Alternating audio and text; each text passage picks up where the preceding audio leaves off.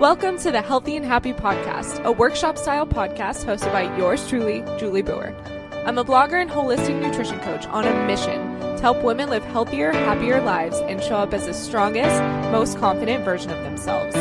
In this podcast, we get real about all things nutrition, fitness, and personal development to help you cut through all the BS and transform your body and, most importantly, your life. Sound good? Let's dive in.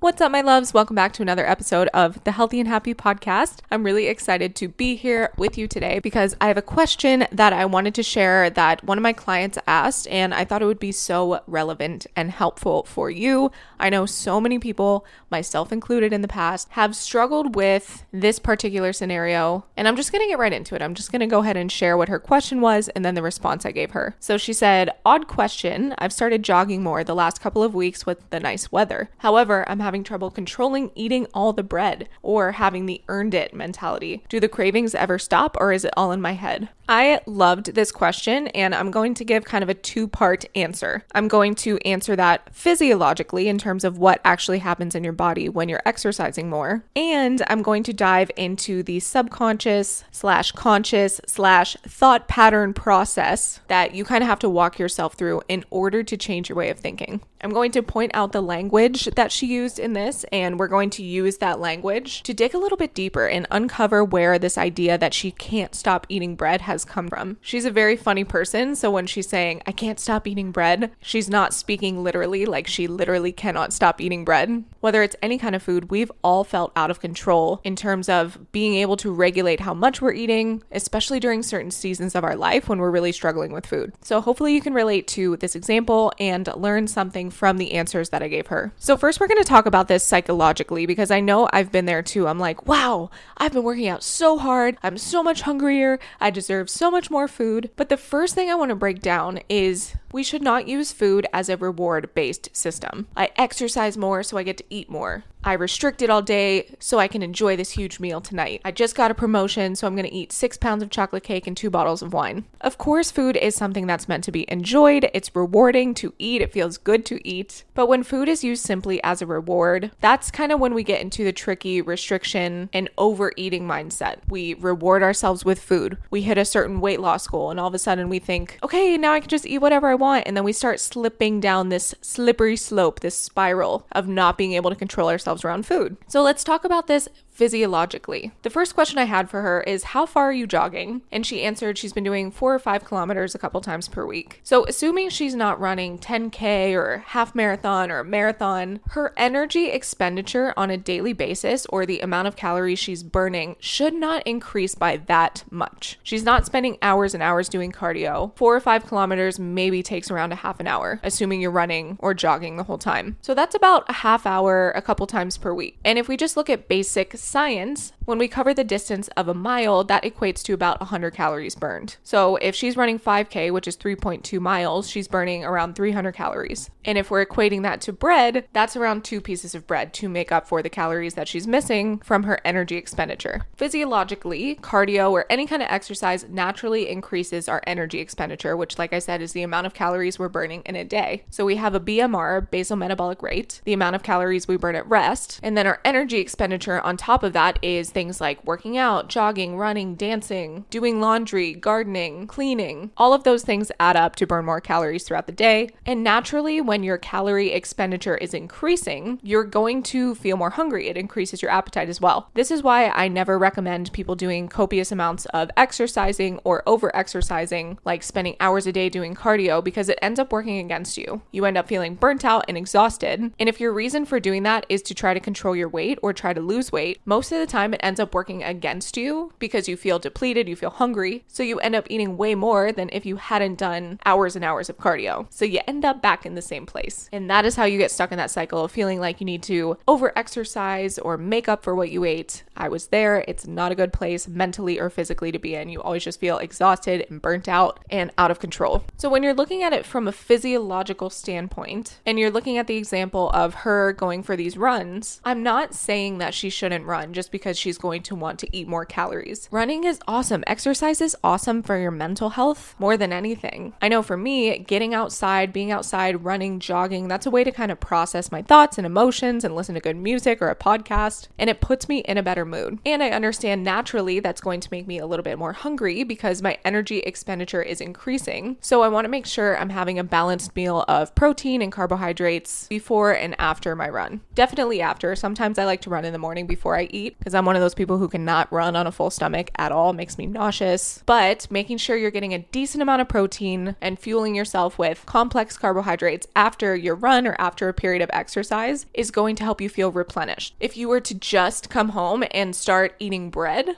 of course, you're going to need way more bread to feel satisfied because you're not including protein or healthy fats or anything included in there. You're just eating carbs. Carbs are very fast digesting. That's why they feel so easy to overeat. And they're delicious. Let's be real. If all I was eating was bread, I could easily eat 10 slices of bread with butter. So I make sure that I'm including protein with that. I'm including healthy fats with that because that's going to make me feel more satiated, more full. From a very practical level, making sure you're having a GPF-based meal after your workout is going to replenish your glycogen stores. It's going to help you feel nourished so that you don't feel depleted and like you need to overconsume carbohydrates or anything in general. That's the physiological side. That's the very practical. Make sure you're getting enough good food in your body so that your body isn't like, give me all the bread. But whenever somebody asks me a question, I have this ability or tendency to look beyond what they're actually saying and try to figure out what they actually mean by what they're saying, the hidden meaning behind the question that they're asking. And this is where the work becomes changing the story we tell ourselves, changing and rewiring our thought pattern so that we can actually see results, so that we can actually have tangible success in whatever it is that we're trying to achieve. What it really comes down to is changing the way you think about it. The story this woman was telling herself based on her question was, I can't stop eating bread. She literally said that in the comment. I can't stop eating bread. The first thing I wanted her to explore was, is the reason you can't stop eating bread, quote unquote, because you are running, which is a new factor in your life, or is it because you're home more, because you're quarantined, because you're bored, because there are 1,000 reasons that are probably more likely that she can't stop eating bread, quote unquote, than the fact that she just started running a couple times per week. A lot of times we start to experience a thought or behavior or a pattern in the way that our habits change, and we start to project that onto a specific thing. Like, oh, I'm struggling with my eating. It must be because of this person, or because I started running more, or because I'm stressed out at work. And that could very well be true, but I just wanted to open up her mind to the possibility that, especially because this isn't the first time she's struggled with overeating, there could be 100 other reasons beyond the running that she's experiencing the feeling like she can't stop eating. Exercising is an awesome habit, and it's so easy to see how she could talk herself out of something that's amazing for her and blame it for something that's happening that might not be directly related. Had I not helped her shift this mindset, in a week or two, she could have just been like, you know what? I'm just going to stop running because I can't stop eating this bread, so I'm just going to stop running, when that's not the problem. The problem is deeper than that. So that's what we're going to explore here. We are all in control of the stories we tell ourselves. So if you say, it's hard for me to lose weight, it will be. If you tell yourself, I can't stop eating bread, you're not going to be able to stop. And that's because of this thought process.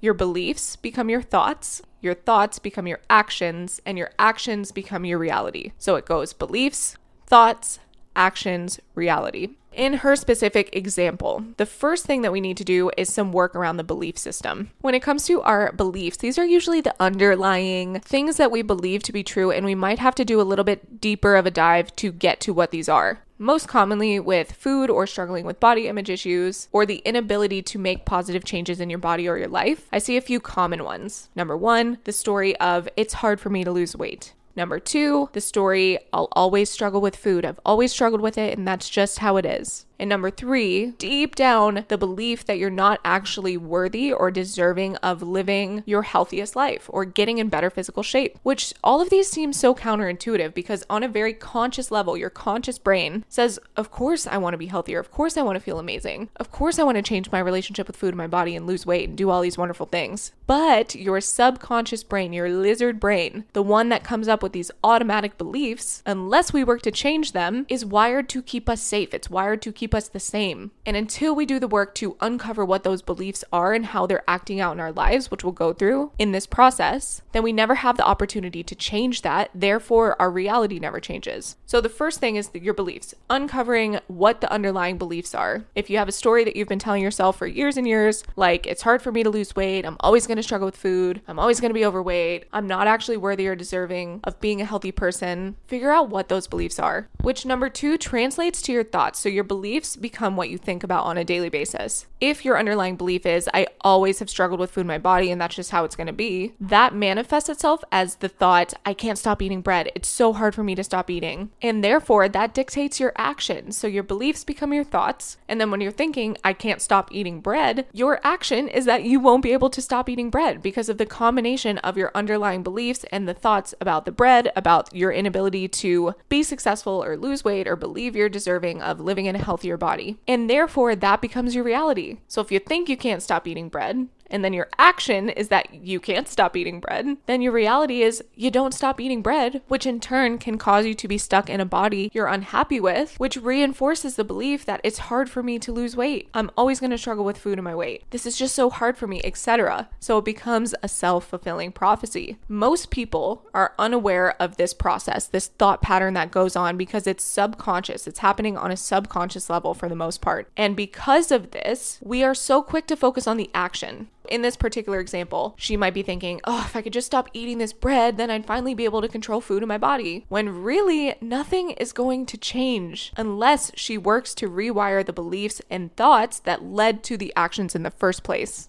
I know, we're getting a little deep here, right? She just said she can't stop eating bread. She was probably trying to be light and make a joke about it. But I see things like this all the time. I see comments in Facebook groups I'm in of people being like, oh, I just can't lose weight. I've always struggled with food in my body. And not to blame them. It's just an unconscious thought pattern that is ruling their lives. And so therefore, that has been their reality. And until you bring this to your awareness, until you bring this up in your conscious brain, you're never going to actually have the reality that you desire because you're self-sabotaging. You're keeping yourself stuck where you are by these underlying beliefs, thoughts, actions, and patterns that you have. Here's what I encouraged her to do, and this is what I want to leave you guys with today, because this is something you can also do, whether it's an example like hers where you're relating to not being able to stop eating bread or whatever it is, but just apply this to your own personal situation or scenario that you're going through, because I think it will be so helpful for you. So here's the solution. Now that we've cultivated the awareness around the thought process that's going on, let's figure out how this directly applies to you and your situation. Number 1, you're going to journal it out to discover if there are any underlying beliefs about your body or your ability to succeed. Once you discover what they are, then you're going to decide to write a brand new empowering story for yourself and read it often. It's not enough just to uncover these limiting beliefs, be like, cool, okay, I guess I'm always going to struggle. You have to work to rewrite that story. And you have to remind yourself of that often until it becomes your new normal. And then number 2, when the thought comes up about bread or eating in general, again, I'm using her specific example, you repeat that new empowered story to yourself. For example, if you discovered that your story was, I've always been overweight, it's just how my family is, everybody in my family is overweight, so that means I am too. The new thought pattern or the new empowered story you can create for yourself is, it's easy for me to release weight, or I'm someone who has a healthy relationship with food, or I am worthy and deserving of success in all areas of my life. When the thought comes up, like, oh, I can't stop eating this bread, I just want to eat this bread, you repeat that new empowered story to yourself. And then number 3, which is the most important part, well, they're all important, but this one's very important because it's your actual action that you're taking. Act in accordance with this new thought pattern and belief structure. What does someone who believes it's easy to release weight do? What does someone who has a healthy relationship with food do? In that particular example with the bread, maybe she has 1 or 2 pieces of bread, but that's part of her GPF meal. She fills herself with nourishing food, but she doesn't buy into the story that she can't stop or has to eat it all right now because there's never enough. Because again, we're training ourselves to believe that there's more where that came from. We can have an abundance mentality around food because there's always going to be more. We can always have the bread again tomorrow. We don't need to eat it all right now. So acting in accordance with that new belief system and with that 2.0 version of yourself. I did a podcast about that, But it's this idea that you're acting in accordance not necessarily with who you identify as today, but who you want to be, that 2.0 version of yourself, that higher alter ego version of yourself that you can pull from when you're lacking confidence or when you don't know the decision to make. You can say, what does a person who has a healthy relationship with food do? And then the beautiful thing about all of those is you practice them over and over and over again, and it becomes a self-fulfilling prophecy. Just like the negative example becomes a self-fulfilling prophecy, like you believe that you're not worthy of success, therefore you self-sabotage, therefore you never actually release weight, and therefore it reinforces the belief that it's hard for you to release weight. This can be your new empowered story. You can say, I'm someone who has a healthy relationship with food. That becomes your new belief. And then you act in accordance with that person. What does a person do who believes that she has a healthy relationship with food? She sits down and makes herself a nice big GPF meal. She fills her body with nourishing foods. She has an abundance mentality around food so that she knows she doesn't need to eat all the bread right now because there's always going to be more. She can have it at her next meal. She can have more tomorrow. She doesn't need to eat it all right now. And that is your new reality. Now, your new reality doesn't happen overnight. This is why it's important to be aware of this and to consistently bring this into your conscious attention so that you can rewire these beliefs and rewire these thought patterns. It does take work, but the first part is cultivating the awareness. So now that you've listened to this episode and you have the awareness around it, I would love for you to do the exercises that I laid out and let me know. Send me a message on Instagram or shoot me an email and just let me know what you discovered. Did you discover that there's a self-limiting underlying belief that's been holding you back this whole time and therefore self-sabotaging your thoughts and your actions? And what's the new story you're going to tell yourself? What do you want your reality to be? Because you are creating your reality on a daily basis with the thoughts that you're thinking to yourself and the actions that you're taking. So it's your responsibility to learn as much about yourself as humanly possible so that you can start creating the body and life you love, the reality of your dreams. It's so possible for you. I believe that in my soul, and I'm so excited to witness this new, beautiful reality you're creating. Go ahead and share it with me. I'd love to hear it. And you can share your experience in our Healthy and Happy Podcast Squad on Facebook. How are you rewiring these thought patterns? She actually wrote this in our Facebook group, and I responded with everything I just said so that other people can A, learn that they're not alone, and B, learn from that example. So if you have an example of something you're struggling with and want to share, I'd be so happy for you to post that in the Facebook group as well so other people can learn from you and you can learn from me. We're all learning from each other, and we're all creating bodies and lives that we love. If you need a deeper dive with this, remember that this is the last opportunity to work with me before I have my baby in September. So if you are curious about what it's like to transform your relationship with food in your body, go to juliebauer.com/coach, and I would love to chat with you to see if you're a good fit for the program. Love you so much. Talk to you in the next one. Bye. Hey, do me a favor. If you like this episode, please head to iTunes and leave a review so more people can find the podcast. Be sure to tag me on your Instagram story so I can show you some love for listening. See you soon.